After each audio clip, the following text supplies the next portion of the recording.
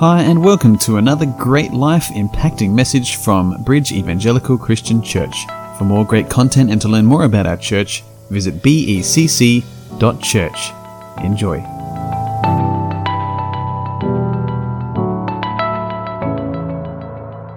Welcome to you this morning, and welcome to anyone here visiting. We're just grateful that you could come and be with us, and we trust your time this morning will be a time where Christ will be made much of for you. As Des mentioned this morning, our need is Christ. Without Christ, we are. So the question is, do you want to be nothing? And if so, there's the answer. Forget about Christ. We know you don't want to be nothing.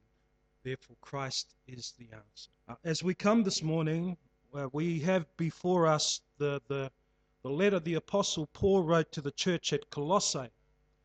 You have your Bibles, open them to the book of Colossians if you haven't already, chapter 4. And we have before us the letter the Apostle Paul wrote to the church at Colossae, better known as the Epistle to the Colossians. And as we've seen previously, we understand that this letter was sent to the Colossians to instruct, to strengthen them in Christ. That was despite the opposition they faced from certain people who were seeking to minimize the supremacy of Jesus and the sufficiency of Jesus. Now, I believe that even in our day and age, there is nothing new under the sun, and that the effort to minimize the supremacy and sufficiency of Christ is still prevalent in our day and age. In fact, you don't have to look too deep to see this. We've recently celebrated Christmas, and the birth of Christ is what we celebrate at Christmas, right? But even Christmas continues to be attacked to the point that some are working hard to eradicate the greeting Merry Christmas and replace it with, I'll be honest with you, whether it's Merry Christmas or Happy Holidays is not that great importance for me, because salvation is found in no other name but Christ. Whether people choose to say Merry Christmas or Happy Holidays, without Christ it means nothing. In fact, once you have Christ, it still means nothing. But what we have is a constant onslaught against the supremacy and sufficiency of Jesus Christ. That is, that Jesus is supreme and that Jesus is enough. As I've said many times, take away everything that you think makes you a Christian, and if you have not Christ, then you've never been a Christian. If you take away everything that you believe makes you kind of a Christian, but you have Christ, then that's all that matters. So we have this constant onslaught against the supremacy and sufficiency of Christ. Therefore, Jesus told the disciples that this would be the norm, didn't he? That it would be normal for Christians to see Christ being attacked. And so he said, according to John 15, verse 18, if the world hates you, you need to know that it has hated me before it hated you. And so this is nothing new, folks. It's been happening since the Garden of Eden, when the serpent put doubt in the minds of Adam and Eve regarding the sovereign authority of God, regarding God's word. So since the beginning of time as we know it, there has always been an assault on the supremacy and sufficiency of Christ. And for the Christian, there should be no surprises here. And the assault is always to steer people from trusting that Christ is enough. That what the Apostle Paul wrote to the Colossians in chapter 2, verse 10 and 11, when he said, and in him, that's in Christ, you have been made. It means you are complete in Christ. Nothing needs to be added to you. Do you get that? But that only comes in being in Christ. And then he says he is the head over all rule and authority. You know what? For the ungodly of this world, this is hogwash. In other words, it's absolute rubbish. For the unregenerate mind to comprehend that a person requires the help of another to make them complete. That goes against every doctrine of their fallen nature. But you know, to those of us in Christ, it is power, it is strength, it is hope, and it is joy for us to know that we are complete in Christ. Because as we explore the depths of our own hearts, we soon realize and we soon acknowledge that we are indeed needy and helpless souls, and that Christ is our only hope. And so this beats against the grain of the unregenerate world. It contradicts their belief. You see, they say that strength comes from within and that all you need to do is just release it. They say that you are your greatest hope. They say that you are the author of your joy. Just name it and claim it. And yet the Christian will quickly respond and say, no, Christ is. So it's to this backdrop that the Apostle Paul writes. It's to a people who are in desperate need of sound doctrine, in desperate need of sound theology, in desperate need of Christ. And so in much of the letter, the apostle ensures the people at Colossae are given sound doctrine, sound theology, sound instruction. A theology which points to the supremacy and the sufficiency of Christ to meet their greatest needs. But it also follows through with practical application. You know why? Because sound theology always bears fruit. You know, it's no different for us. Our theology should drive our ministry. What we believe should affect what we do. When we believe certain things, they should affect certain actions, right? It's not enough to say that you believe something and yet you do nothing. And then what you do is really a telltale about what you actually do believe. This is no different to someone wishing to become a doctor. They must first study. They must have a sound understanding of biology, anthropology, medicine, and a number of other things before they can even begin to practice. I mean, you and I don't want someone who claims to be a doctor but has absolutely no sound understanding of medicine, do we? Because we know what the result will be, possibly. We've seen that many times on the news. The same applies to the Christian. Our level of understanding will match our level of practice. It has to. Some will say to you, we don't need theology. We're not all theologians. Rubbish. When you became a Christian, you picked up your Bible, you started reading, you started believing something, you became a theologian. Because theology simply means the study of God. If you're not a theologian, then you're not a studier of God. You're not a student of God. We're all theologians at different levels, aren't we? Theology is just simply the study of God and all that pertains to God. So in some respects, we are all theologians because we are all students of God. So theology is necessary. It's important. It's a part of who we are. But theology has output. Theology must bear fruit. It's no good being just filled up with head knowledge. It takes you nowhere. That's something else. I would dare say that that's not even Christian. So the same thing applies to the Christian. Our level of understanding will match our level of practice. And so in this letter, the Apostle Paul balances this out by giving theology in the first 2 chapters and then some practical application in the last 2 chapters. And the Apostle Paul it was kind of the norm for him to do that, isn't it? I mean, when you read the book of Ephesians, you see the same thing happening. And the division in the book of Ephesians is exactly the same. He gives theology in the first 2 chapters, practical output in the first 3 chapters, and then practical output in the last 3. But the Apostle Paul had that pattern of doing that. You know, it's like a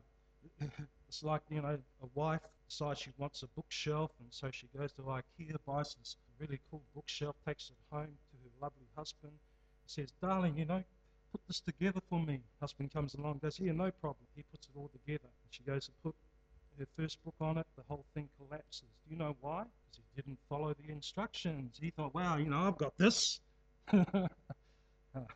That's what most of us men do. We don't need the instructions. We'll just, put it together. That's doing something without the theory behind it. And many live the Christian life like that. They are doing stuff without the theory behind it, and it ends up becoming pragmatic.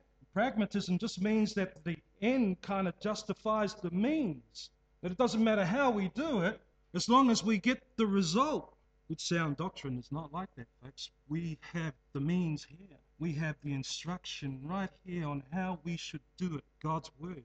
It is God's word to us to say, well, this is how you do it. So theology must precede application. So in this letter, the apostle balances this out for us. But before he gets into the practical stuff, he begins chapter 3 by reiterating the necessity for sound theology. And in chapter 3, verses 1 to 4, begins like this: "Therefore, if you have been raised up with Christ," that means if you are a Christian, because only Christians get raised up with Christ. He says, therefore, keep seeking the things above, where Christ is, seated at the right hand of God. Set your mind on the things above, not on the things that are on earth.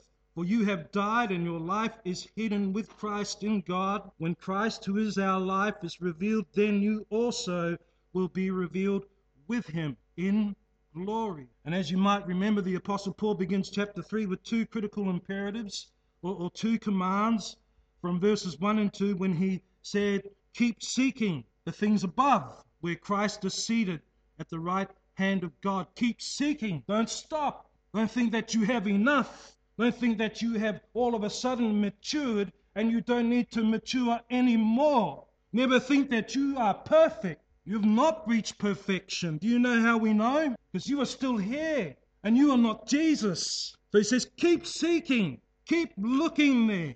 Keep reminding yourselves of where you are. Then he says, set your mind on the things above. What do we mean, the things above? You know, we're not talking about the ceiling. Well, in the context, it's talking about Christ. Set your mind on Christ. That's why Hebrews 12, verse 2, the author there says to fix your eyes on Jesus. So the Apostle Paul is saying the same kind of thing, to fix your eyes on Christ. Set your mind on him, not on the things that are all around us. Therefore, what we have here is the theology behind what follows. This is the theology. This is what it means to you can't follow on from this without having your mind fixed on Christ. Anyone who does is just doing it out of religious practice. It's just all religion. To think that you have to do this and not think about Christ, not set your mind on Christ. You're just being a religious person. And so it's important, it's imperative, the Apostle Paul says, to set your mind on Christ before you do anything. That's why we here, our vision for 2020 is to exalt Christ, express Christ, to encounter Christ. Anything else we do outside of that means nothing, has no eternal weight or value without Christ. Just as Des said this morning. So a mindset on Christ puts to death, according to chapter 3, verse 5 of Colossians, it puts to death immorality. Do you have immorality in your lives?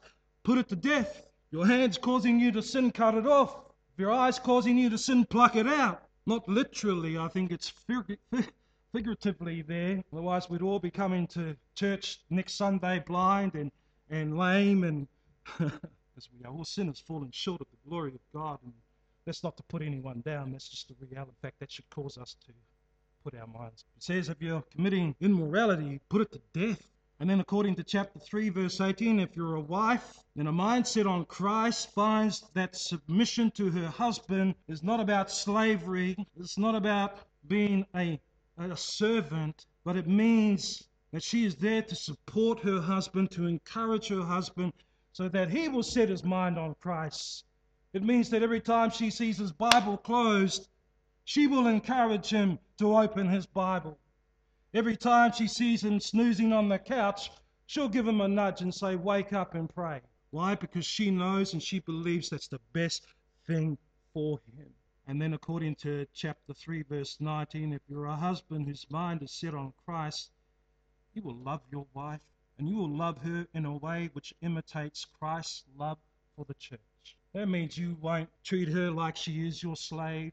That means that you won't treat her like she's just there to fulfill your needs. But you will treat her like Christ loves the church. And how did he love the church? Died. And if you're a child and you're in Christ and your mind is set on Christ, according to chapter 3, verse 20, guess what you will do, kids? It says you will obey your parents. Why? Because your eyes are in obedience to Christ. Means obedience. If you're a father and your mind is set on Christ, he goes on to say you will do the best that you can do to not exasperate your children, but to point them to Christ. And so keeping that in mind, we come to our passage this morning. And for the Christian, their minds are to be set on Christ. They are to keep seeking the things above where Christ is. Paul then says in chapter 4, verse 2, devote yourselves to prayer, keeping alert in it with an attitude of thanksgiving, praying at the same time for us as well, that God will open up a door to us for the word, so that we may speak forth the mystery of Christ, which I have also been in prison, that I may make it clear in the way I ought to speak. Therefore, as we consider Colossians 4, the mindset on Christ affects our prayer life. That's why the Apostle Paul said, devote yourselves, the application to the theology. The mindset on Christ, you will pray and you will devote yourself to prayer. Now, the word devotion implies a strong attachment, an allegiance, or an affection for someone or something. So to devote oneself involves the allocation of one's time and one's resources. But there is a giving of oneself. One who is devoted is ardent, caring, committed, concerned, constant, dedicated, loyal, staunch, steadfast, and true. One who is devoted is not disloyal. They are not indifferent. They are not uncommitted. That word devotion is a challenging term for us because it confronts the heart of a Christian. It begs us to ask ourselves, are we devoted to Christ? Do we love Him? Has He affected our hearts in such a way that we are devoted to Him in everything? It means that the one who draws our attention has our hearts. It's that age-old tale of a man who is madly in love with the woman of his dreams. Guys, you know what this is like. That she grabs the attention of his heart night and day. And he will go to any means to be with her, to hear her voice, to see her face. Is that Christ for you? Is that who Christ is for you? Will you go through anything, to any means, to hear His voice, to see His face? But every now and again, something gets thrown in the works there, and we can have busy lives, don't we? We live busy lives these days, sometimes too busy. Well, prayer is an act of humility. It is to be like the beggar who has great need for food. Seen a beggar begging for food? I have. You know what? Out goes pride. When you are starving, you get rid of your pride. There's no pride in begging. It's all humility. It's like a beggar begging for food who has great need for food. It's like the child who can't solve their homework and it's due the next day. They have a great need. It's like the man out at sea, shipwrecked, who has a great need to be rescued. Prayer is like that, and it's humbling in the sense that we are dependent on someone greater than us to provide for us what we ourselves cannot provide for ourselves. Why do you pray? Why do you cry out to God? Is it because you have a great need that you can't meet? Is it because He is your only hope? That's it, isn't it? Let me remind you, the only way to the Father is through the Son. Without Christ, you don't get there. Without Christ, your prayers don't make it to God the Father, because the only way to the Father, John 14 verse 6, Jesus said, I am the way, the truth, and the life. No one comes to the Father in heaven except by me. That's why we pray at the end of our prayers in the name of Jesus. And then we say, Amen.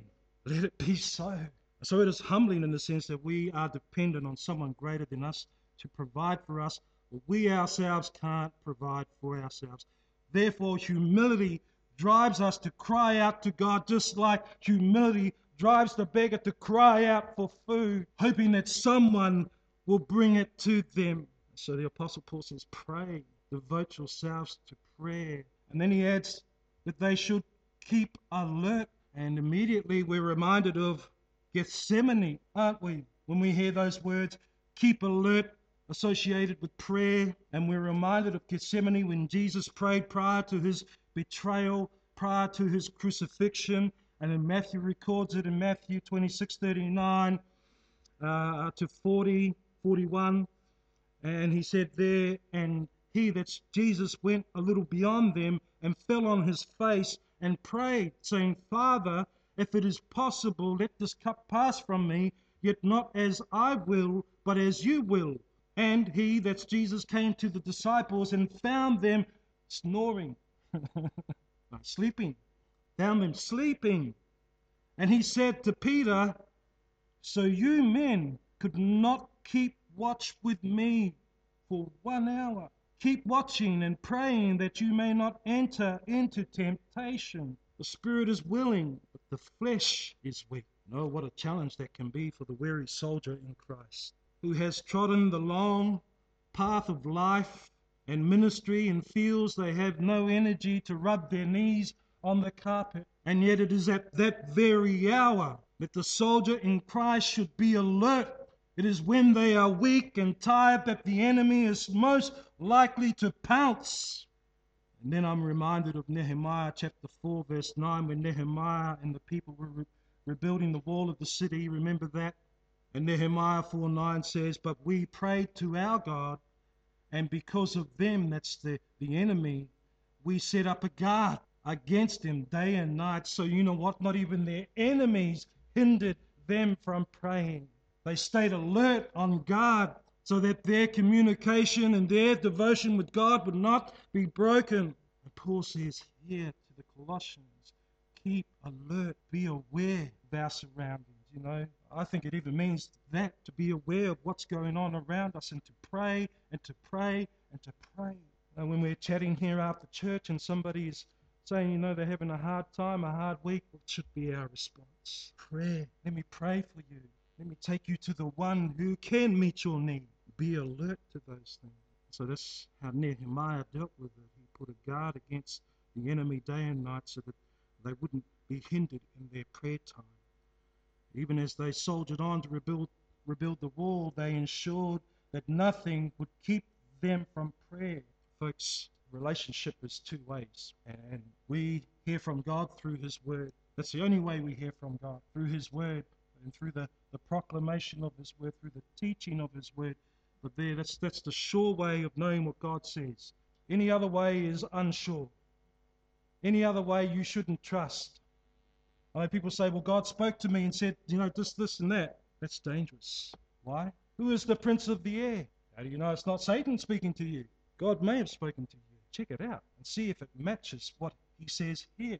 You know, God doesn't contradict Himself. His Word does not contradict itself.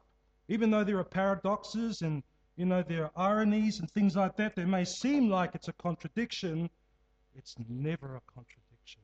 But God never contradicts Himself. If you've heard something coming in your ear, doesn't line up with this, forget about that. Trust in this. And so the Apostle Paul says, keep alert. And then, as I've already said, prayer is an act of humility. That's why the Apostle Paul says to have an attitude of, so keeping alert, devote yourself to prayer, keeping alert, and then have an attitude of thanksgiving, praise. Even that is an attitude of humility. Notice that when you say thank you to the Lord, you are thanking Him for something that you didn't do. When you give thanks to God, you are thanking Him for something that He did, not you. You thank Him for your salvation and your redemption. Who redeemed you? He did. Who saved you? Who sanctifies you? How do you bear fruit? Because of what He's done. And so we always give thanks. That's an act of humility that says, wow, I've done none of this. Otherwise, you know, our prayers would be different, wouldn't they? We would be saying, dear God, thank you that you helped me to save me. Dear God, thank you that you helped me to, so that I could sanctify me. I know we never pray like that. We say, dear God, thank you that you saved me. Dear God, thank you that you are sanctifying me. That this is all a work of yours.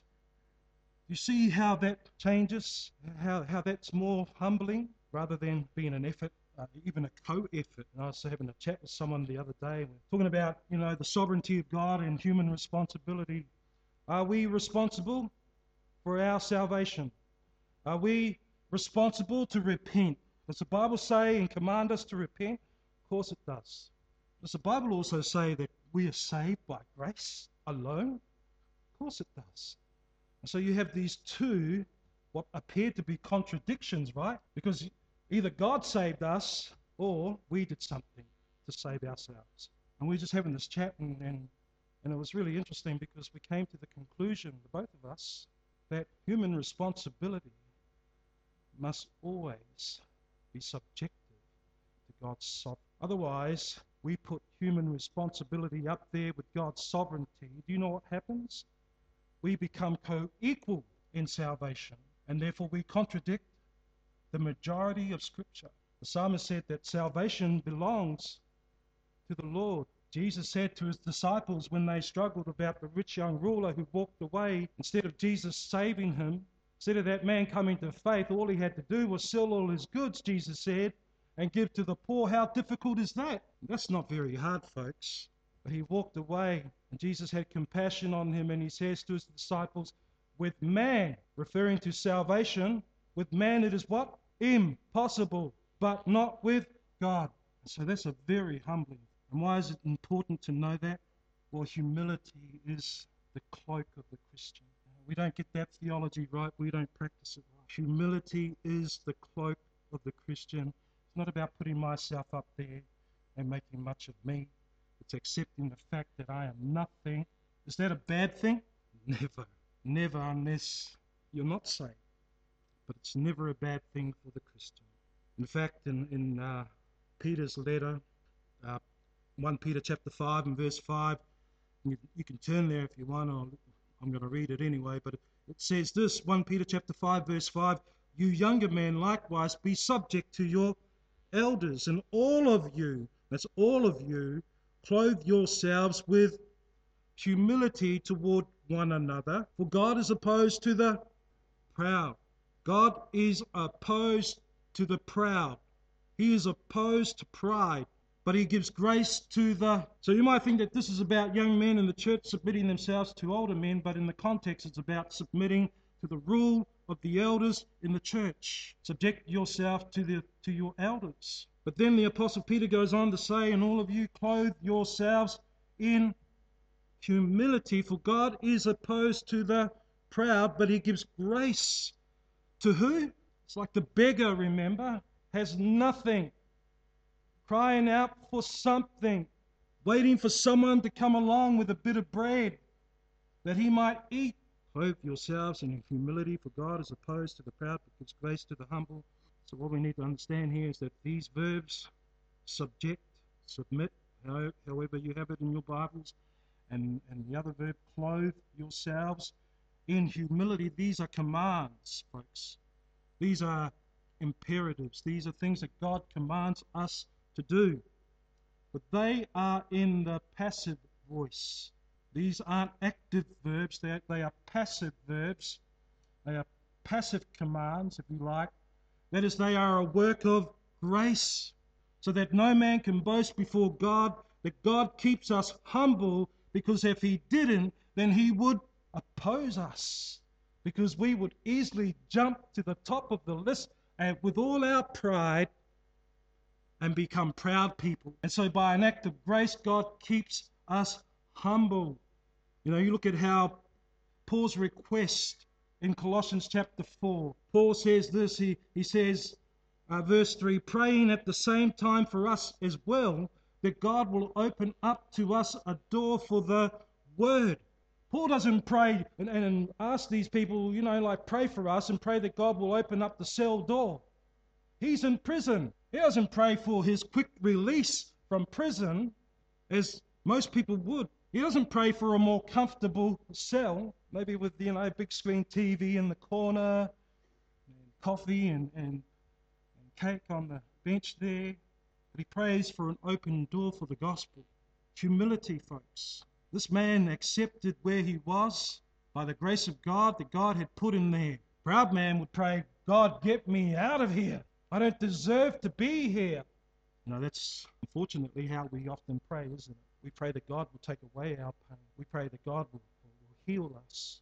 We pray that God will make us probably wealthy. Pray in a prosperity style that we want life to be just cruising, easy, comfortable. So we pray that when things go terribly wrong and terribly bad, we say, God, what are you doing? This Christian life is meant to be good. It's meant to be happy. It's meant to be easy. I didn't, become a Christian so I could suffer. I became a Christian so I could be blessed. God was making those men weak, keeping them humble. Because, as soon as we find strength in ourselves, the very first thing we will do, we will neglect suffering, our poor knees rubbing against the carpet. In his letter to the church at Colossae, and I'll end here, the Apostle Paul talked about the thorn in his flesh, didn't he? And that man went down on the carpet 3 times, because 3 times he prayed and he asked God to take this problem away from him. He asked God, I don't want to suffer anymore, God. And this man had suffered much. Shipwreck, persecuted. Gosh, none of us have even had a taste of anything of what he's had. But he fell down on his knees 3 times and he cried out to God to take it from him. And God answered his prayer. No, he did. He answered his prayer. He answered his prayer, and God said to him, No. You need to stay weak. You need to continue to suffer. You need to struggle. Why? Because when you are weak, the Lord said, that's when you are strong. When you are weak, that's when you are strong. Folks, that's good theology for us. We really have to guard our hearts and our prayers against praying, Lord, get me out of this. Our prayer should be, Lord, help me to trust you in this. Help me to trust you. Things look terrible, Lord. My health is declining. My ministry looks like it's going downhill. And people are saying, oh, look, you're failing. Our offering is down. And people are saying, oh, we're very unsuccessful and failing. Someone once said that, if you measure the success of a church by the offering, look at the Catholics. Richest church in the world, right? The most spiritually successful church in the world? You have to say no. Never measure the church's success by the offering. Never measure it by the number of people in the pews. Measure the success of the church by their faithfulness to Christ, with their eyes fixed on Him continually, constantly, and it'll be seen in the way we pray, in the way we evangelize, in the way we live for Him and point others to Him. Why? Why is this Christ so worth it? Why can we trust this Christ who we have our eyes fixed on? Turn with me to Colossians 1:13. And let's be reminded of who this Christ is. And it says, therefore, He rescued us from the domain of darkness and transferred us to the kingdom of His beloved Son. It's God working through His Son. Verse 14, in whom, in His Son, we have redemption, the forgiveness of sins.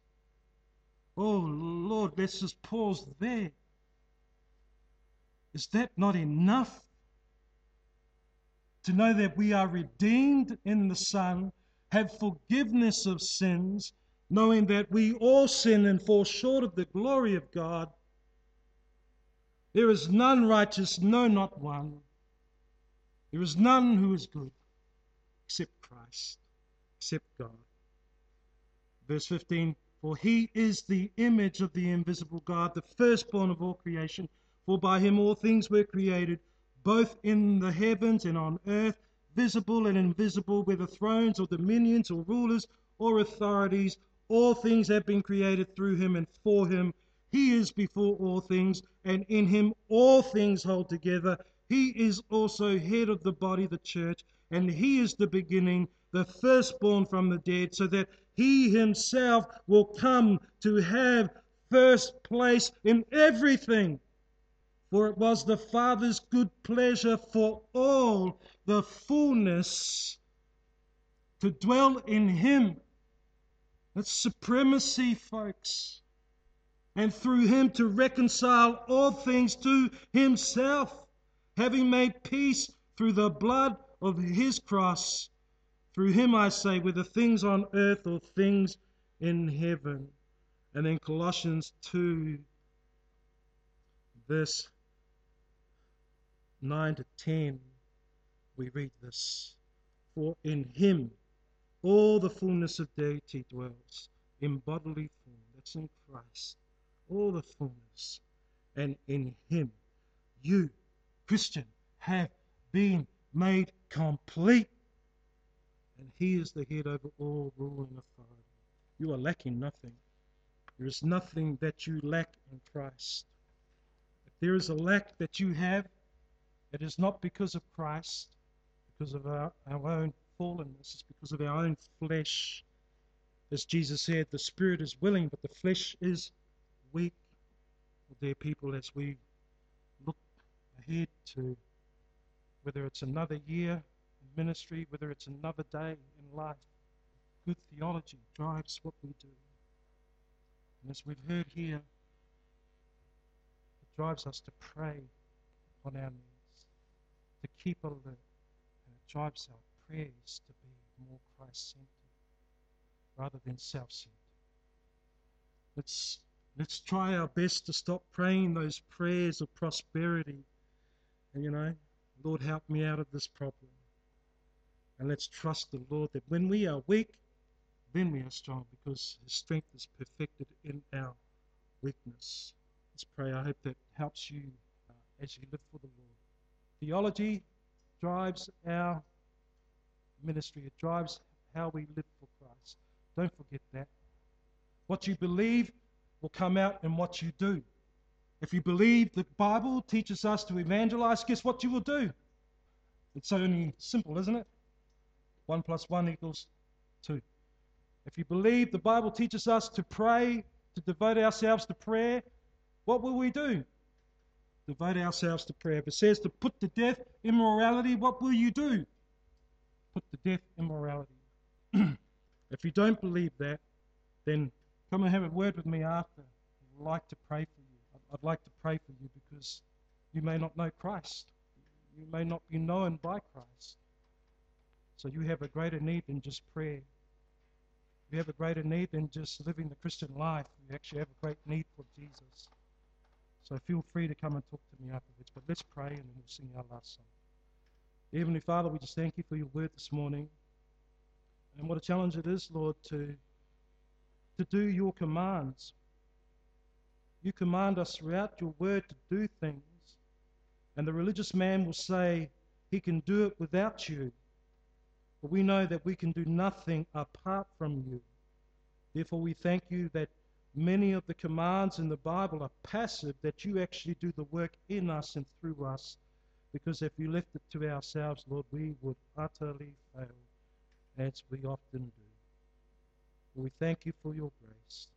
We thank you that Christ is enough and that we are complete in him, that we need nothing else to add to the Christian life. What we have, we give back to you for your glory. For our joy, we pray in Jesus' name.